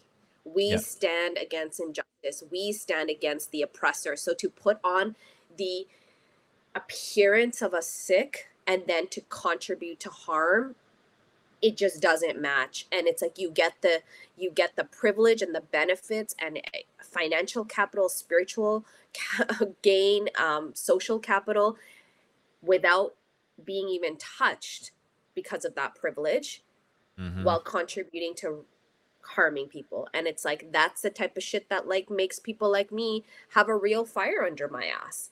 And it's Yeah. like, again, I'm one person, and yeah, there's a few of my community who are wellness practitioners and yoga teachers who are Punjabi and Sikh that see that, but there's not that many of us even in this realm to be like, yo, like this is not okay, so it's hard to, like, I pick and choose my battles, but it's like, I again, when injustice is injustice, and you Yes. are either contributing to being the oppressor by behaving that way. And I don't think it's just or fair or right when it's still allowed to be carried on, and there's no repercussions for that. No real repercussions. Yeah. Yeah. I mean, this is like, This is a whole nother three I hour know, conversation and for I don't want next. to keep you. I don't want to keep you too long, but if you have a few more minutes, we could Yeah, keep yeah. going, or we could save it for another round. How you feeling? Yeah, I'm good. Like You're good. if I Okay, let's have go. any. Let's go for another few minutes, and then if you're like, okay, I'm tapping out, we can always circle back and do this again. I just want Yeah. to first say thank you so much, Navi. This is amazing. I hope we can do lots of these. And I know a lot of people have been dropping comments in here, and I think we're just going to keep cooking along here. And if we can get to the comments, we will. But there's just so much here. I just wanted to honor you for your time and for your sharing, and thank everybody who's tuned in and watching as well. Yeah, I mean, without talking about myself too much, what you're talking about right now is such like a mind fuck for me. Like, it's like, what do I do? Like, it's like, It's you know, loaded, it's heavy. it's And super complex. loaded and super heavy. And what it is like, I found, I struggled with substance abuse for a big part of my life. And, I found solace, especially in Sikhi, which I discovered through Kundalini Yoga. And I noticed in circles, including our centers that we had, there was this mentality. It's steeped in everything where people are like, oh, I just want to do the yoga. Don't tell me about the religious stuff. That's like the language. I'm not saying, that's not me saying that. That's how people perceive anything Sikh, which is what the power of the practice is about, really. I mean, it's the Gurbani. But people are like, I don't want Without that, that. it's nothing. It's you Yeah. inhaling and exhaling and moving your body around. That's exercise. Yeah, Without the exactly. essence of Sikhi, it Yeah. doesn't have the power. Exactly, 100%. And I felt that the whole way. And I've just been like constantly like, okay, like I even gave a talk a couple summers ago to a room full of people who were resistant in a gurdwara, who were there to practice yoga. And as well, they had gurdwara in the morning. And I was like, how many people have had a profound experiences with the mantras that they teach you here? And every hand is like, yeah. And it's like, so you bow your head to say thank you in the room. Like, really? You don't want to say thank you for that profound experience? Like, that doesn't make any sense to me. And so what it's saying is that the people delivering these teachings are perpetuating this. They have to be. Otherwise, why is it being seen as like, oh, you don't have to say thank you. You can just pick and choose. And I think some of it, just to, circle back here, I think some of it is like, right out of the gate, you're expected to behave like somebody who's been on the path of Sikhi for a long time. And what I mean by that is like, okay, we want you to wear bana. We want you to wrap your head. We want you to wake up at 4 o'clock in the morning and do Japji Sahib. We want you to there's this list of things that we want you to do. And if you don't do those, you should feel guilty, or something. It's underneath, it's passive aggressive, but it's in there. And for many people who are Sikhs and on the path of Sikhi, this is something that it's like, this happens over time. For you to just be like, oh yeah, I do all the things. It's not about that. It's not about It's skipping ticking the the process boxes. to get to Exactly. You embody. skip the process and then it fills it with all this guilt and resistance. And then that's the foundation of what's going on. And then there's the corruption from the older generation turning a blind eye to the abuse and all of that stuff. So it has this like rotten core with a hint of Sikhi and the beauty of Sikhi, and then that's like portrayed out into the world. And then there's somebody like me going, I don't know what the hell I do with this. And at the start of COVID, to be honest, I was like, I'm out, I'm done, because of all sorts of reasons with my pain, etc.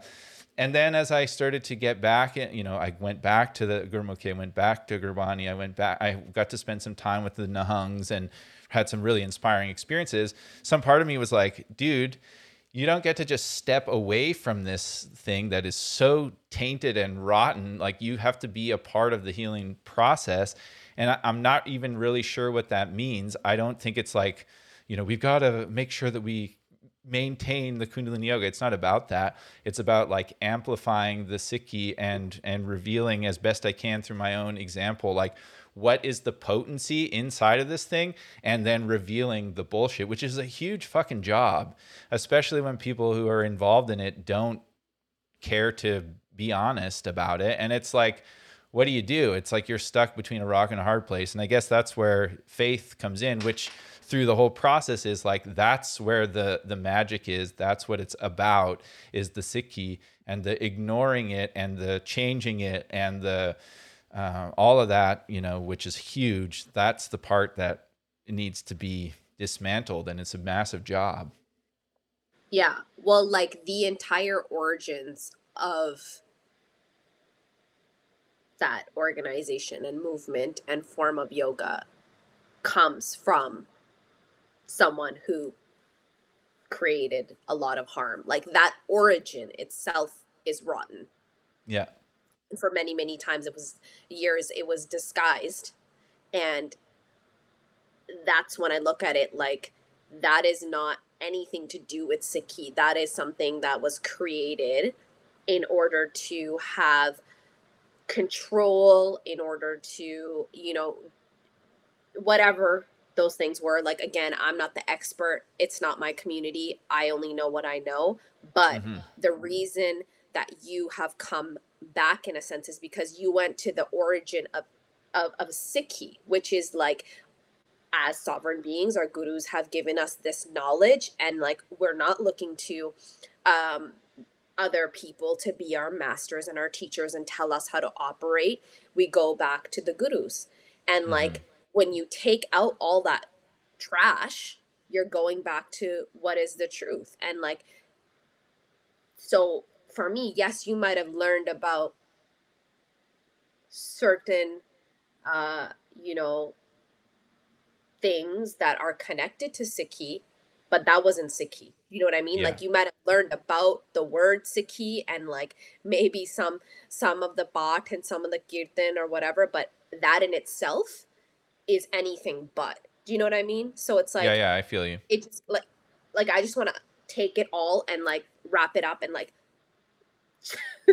get rid of it because it is not Sikhi, and the fact that it has branded itself as that and is operating in the world as that, it's not even like it's so frustrating, it's so heartbreaking for people like me and others who, you know it's like I didn't get to just go online and purchase the purchase my name for $40 and call myself a core.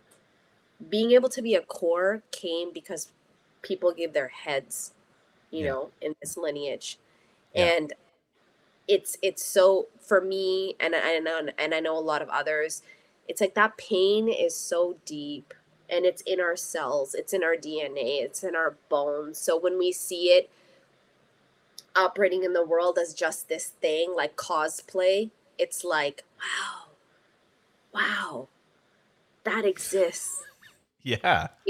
Like Yeah. I remember being when I was like 5 years old and like maybe even younger than that, my parents went to, when you register your kid to go to kindergarten.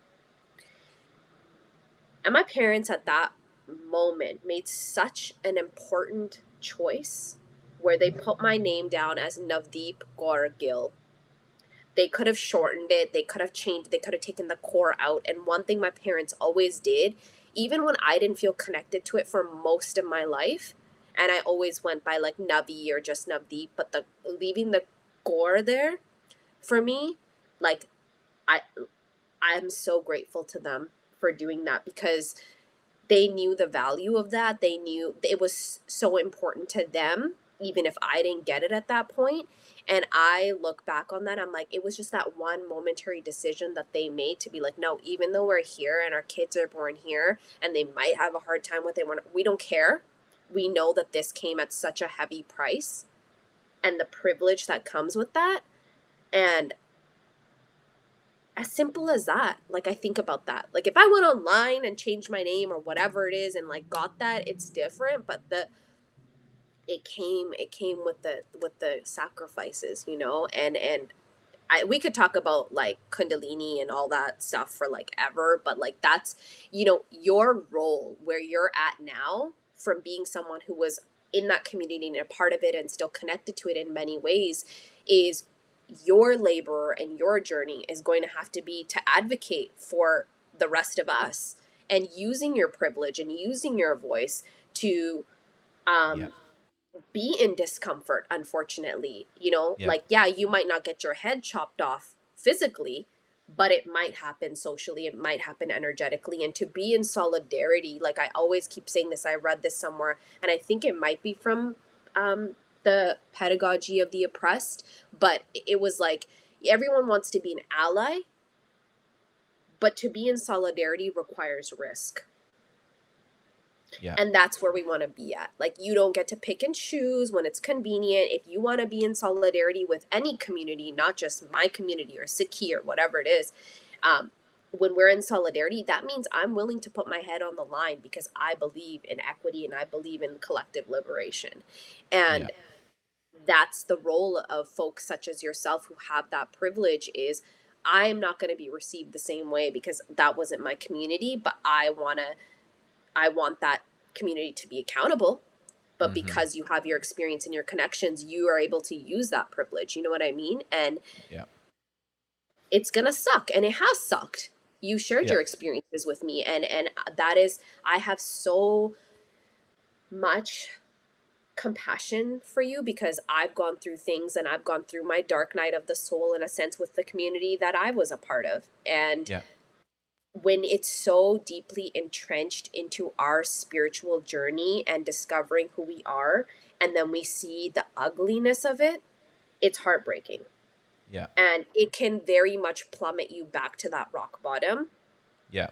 in many ways, which we've touched. Yeah. Um, and the thing, whatever it is, our purpose, our grace, like that, it's pulled us back up, even if it's like by a millimeter, it's kept us from hitting that. Yeah. um and then we have to just keep climbing back up. But yeah, I have a lot of like love for you in what you've been through and your journey as well, and for always being honest with it and sharing it with me and inspiring me to go. And even if it's like you send me a sentence in Gurmukhi, I'm like, I gotta go and like look at my little chart and like, today I'm gonna do that. And it's yeah, I see you in that light also. Like, I'm not just going to be like, you're just a white guy who gets to pick and choose what you want to do. Yeah. That's there, but I also see the other parts of you, and I admire that, and thank you for that. Yeah. Yeah, I think, I'm reminded of the words of Guru Nanak, who talks about, if you want to be on this path, come to me with your head in your hand. And that's like, it's not a light thing. And I think that's kind of what I was touching on with the Kundalini yoga thing. It's like, it's not as simple as, oh, okay, I'm going to try and tick the boxes. Like it's deeper than that. And if it's not, then it becomes problematic. And I think that's really important to address. And even around the name thing, like I have a name that comes from 3HO and Kundalini Yoga, excuse me. And when all this shit came up around Yogi Bhajan, I was like, I don't want this name. But you know what? And it's been quite a process actually to reflect on. But here's the thing.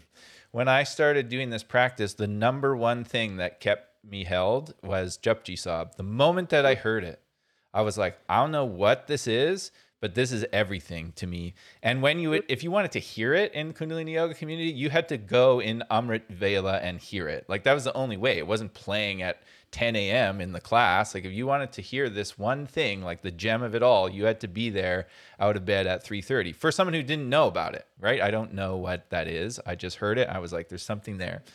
And so I kept connecting with Guru Nanak through Japji Sahib. And I thought, oh, okay, I'm really enjoying this. I'm finding sobriety in the Kundalini Yoga community, and it's really working for me. And so I put in the application to get the name, just like you're talking about, real cheap, send your money. Like I went through that process. Now, here's where the interesting thing around my name happens, though, is that I bought myself like a tool for my birthday. It was on my birthday to help me learn Japji and help me learn Gurmukhi.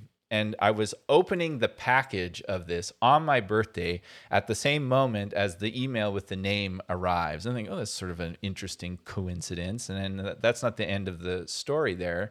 But I thought, oh, that's kind of cool. And then I had another mentor whose daughter named her son after me. And the son, when he was born, only lived for 10 days and then passed away. And there was this deep reverence for the name. And I keep thinking, oh, should I get rid of this name? And then I see all these are just little, I don't want to go on, but little experiences where it's like, Tyag is to live in between the spiritual and the material realm, which has been my experience, and sing. And, I feel like, okay, if the guru wants me to have another name, that's fine. But I am sing through and through. And when I hear that name and carrying that name, it inspires me to do the work that we're talking about today. Because if I Mhm. go back to the other name, or as we say, like if it's like, oh, go back to the way that your ancestors were, go back to it's like, I was a very troubled youth. A lot of people know that. And the work that I do around recovery and supporting people is because of Sikhi. And Yeah. my connection to that name is because of Sikhi. And I'm not going to back away from that because Yeah. it's connected to this sick thing, because my past is connected to a sick thing with a relationship to addiction. And I've had the opportunity to speak recently to people like, when I work with people in recovery, the structure that supports people to get sober, like I've got clients now a girl now who has not been sober for a few months in a row until now, since she was 12 years old, you know, like there are people like that who are coming, and it's the structure from Sikhi. It's like you get up in the morning. It's about service. It's about, I don't say, this is Sikh training and you have to learn. It's not about that. It's just the structure that supported me that I've learned from Sikhi. And Yeah. if I throw any of it away because it's connected to all the bullshit with 3HO and Kundalini Yoga, I feel like I'm also going to be throwing away the part of me that has brought me healing and that is Yeah. necessary for me to keep my post. And so I guess it's about like, okay, these are going to be uncomfortable conversations about why I choose to carry this name. And I'm okay with Yeah. that because my gurus, that's the same, they dealt with the same thing. And Yeah. it will train me to be able to do that for other people, even if they're not sick, whether Yeah. they're Muslims or, I also had another student who is a transgender woman and really felt at home with the Sikhi and the Gurmukhi. And they felt that if they went into a Gurdwara to ask about this thing that was meaningful for them, that they would have been turned away or shunned or scoffed. I mean, not that they had that experience, but they felt like that. And Hmm. I was like, let's do a deep dive into this. And they found great healing in their life from Gurmukhi. Hmm. And I feel like there's something there, that needs to be carried on, but doesn't mean that it's going to be, celebrated by everybody. And we need to be honest about where some of my experiences came from, because I was in resistance, even with Dharma Temple. I was in resistance to 3HO and KRI and all that, anyways. Like, I'm like, no, I'm not doing that. No, don't tell me that. Don't tell me what to do. But I like the sick thing. And I even had people, as I said, in the community who were like, yeah, we don't really want to do the sick thing. And I'm like, that's a non-negotiable. That part has to stay, because without it, what are we doing? Yeah. Yeah. You know? There's just like I said in our original when we were talking about having this conversation, there's many things to dismantle, many paths to go on, many conversations to be had. And I'm also on my own journey just like you are, so I'm by no means the expert on any of this stuff. It's just I have my lived experience, and that's all I can do is speak for myself and speak my truth. And if that Yeah. resonates with people and inspires them to do the same, then great. Some people don't really like what I have to say or the way that I say it, and that's cool too. I'm not for them, you know. One of my other teachers, Miriam Hasna, she says, I'm so glad I'm not for everybody. Right. And I remind myself of that because sometimes this shit is hard and there's a lot of judgment and a lot of criticism, and when we're already doing that to ourselves and then we're trying to do good and trying to make this world a less shitty place, and then you get that same criticism and judgment 100-fold from outside, it is harmful. And you know, our whole we didn't touch as much on spirituality and activism, so I'm just gonna close up by saying this, that especially in Sikhi, like, they cannot be separate, Yeah, because our definitely. goal is the reason we do these practices, the reason we do these, um, anything that we do is in order to have better discernment, more clarity, more energy, higher consciousness, so that we can stand against oppression, so we can create the world that we want to live in, so we can be sovereign. Yeah. And if I'm not using those practices outside of my own um consumption and doing shit just for me, it doesn't make sense to me. Anyways, that's how I look at it. My yoga, my wellness, my Ayurveda, everything has to be political. Everything is about activism, because otherwise I don't see the point.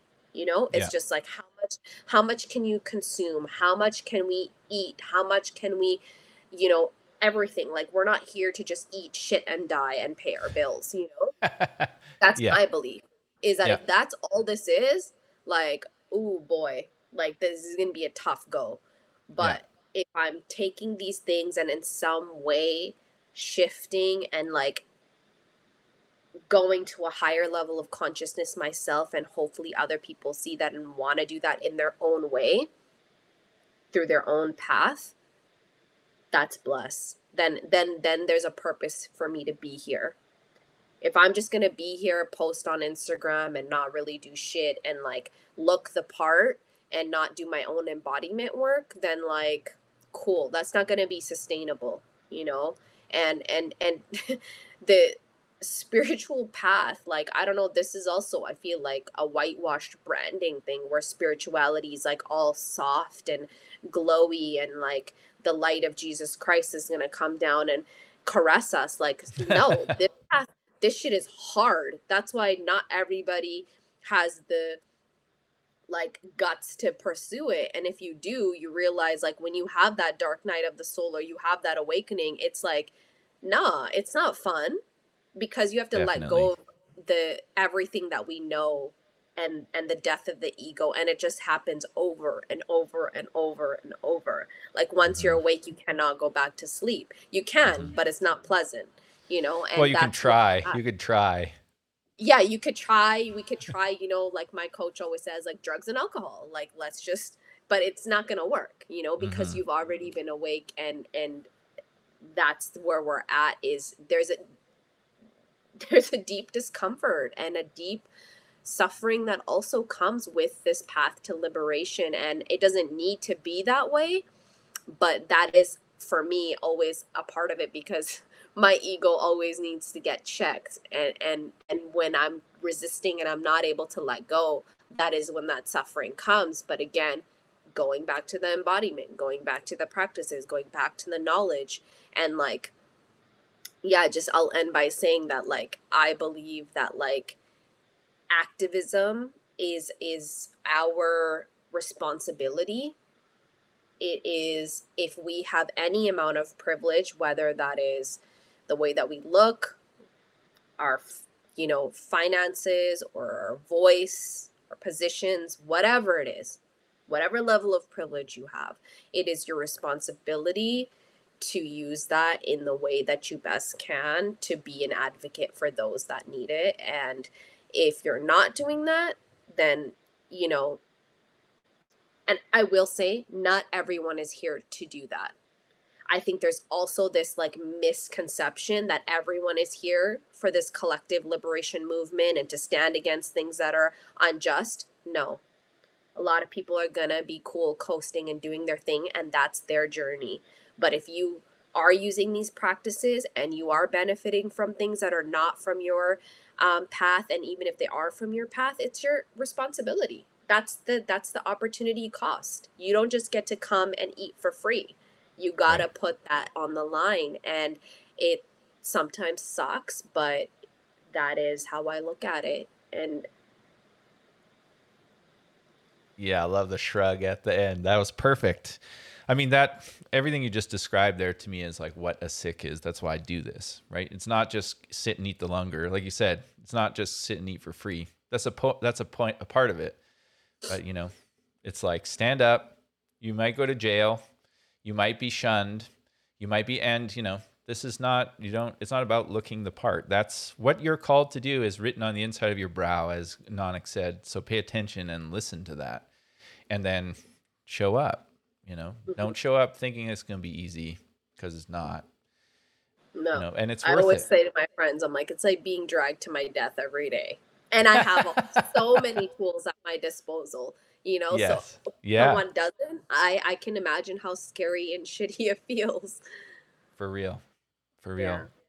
Well, Navi, I'm so grateful that we got to do this, and thank you so much. I just saw a lot of great comments. People were loving the conversation, so let's do it again sometime if you're open to it. I made this series of questions that I want to start asking people at the end of the show, so maybe Yeah, we'll run through those and then we'll call it. Sound good?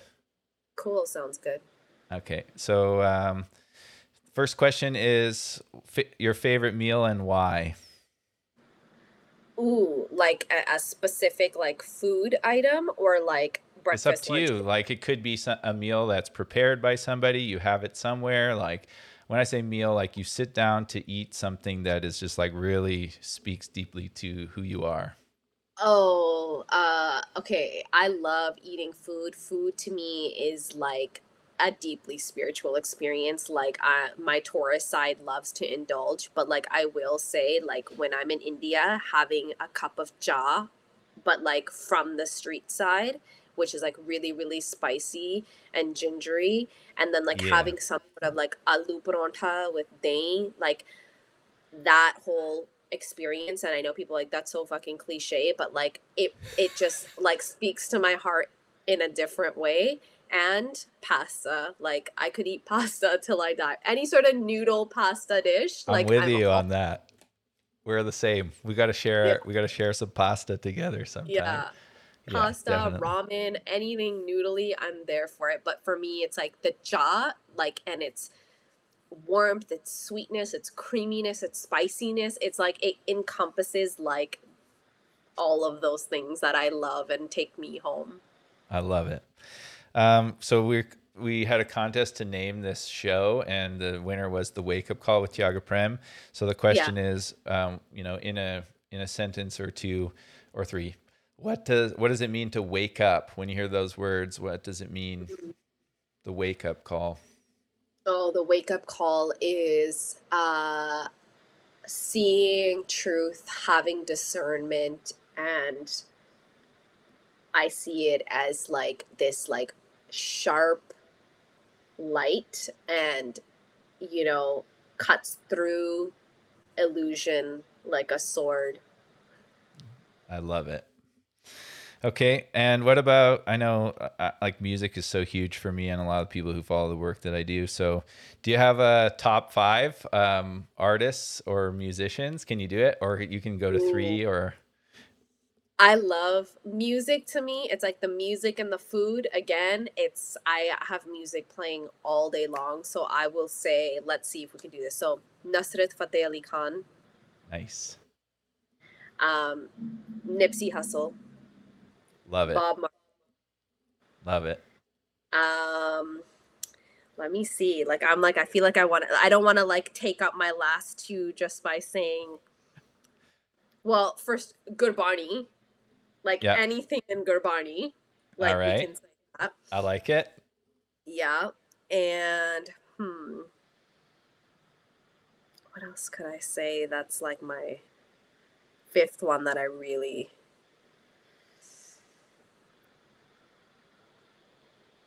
I'm not going to say artist, but I love like classical, like Indian classical for me, Mm, like really takes me to a place where I can find deep peace. So Indian classical, I'll put that in there.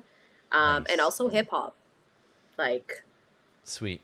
both those things together, it's like I said, my personality is like not just one thing. So Yeah. I need hip hop to give that like vibrancy. I like how you had like some wide umbrellas and then some like leaders that fall into those categories. I think that's great. And then Yeah.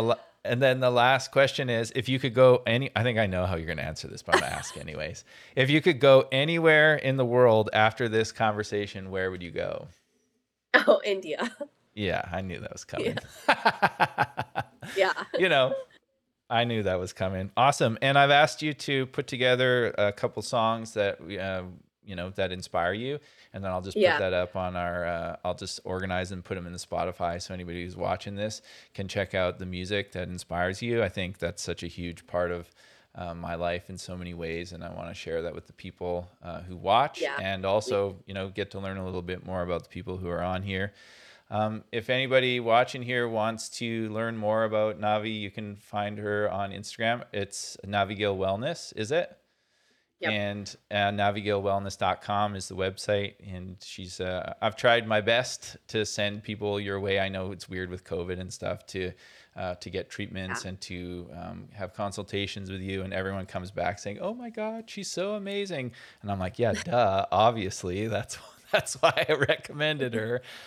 So people can check out your work. And one thing I've been so inspired watching you do on social media is like when something important happens, like in the world, whether it's Black Lives Matter or the farmers' protests, like you just are like, okay, I'm all in. This is what it's all about. And you're not apologetic about it. And you really use your platform. And that's kind of where I wanted to go with spiritual activism. And I think we need to explore it a little deeper because we covered so much. Like we just started to scrape the Yeah. surface.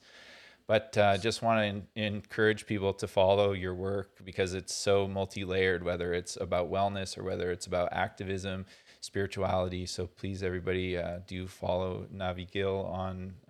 And I put your name, by the way, I put your name as that on the thing just so people will remember where to find you. You're in my phone as Nav Deepcore, just so you know.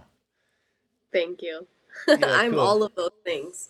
Yeah, I feel you. I have many names as well. So, all right, Navi. Well, I'll just sort of say goodbye here. And if you want to just hold tight for a sec as I close it down, I'll just check in with you and see how you're Yeah. doing. And then I'll say bye to everybody. So thanks again.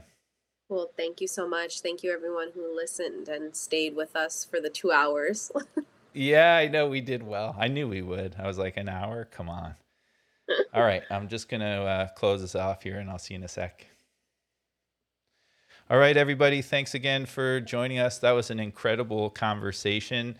We were just like moving along there, so I didn't get to all of the comments, but I think we'll do a part two. And if anybody has questions or comments for Navi or that you'd like to hear us talk about, we'll do that in the next episode. I think she'll be open for that, but I'll check. I'll double check.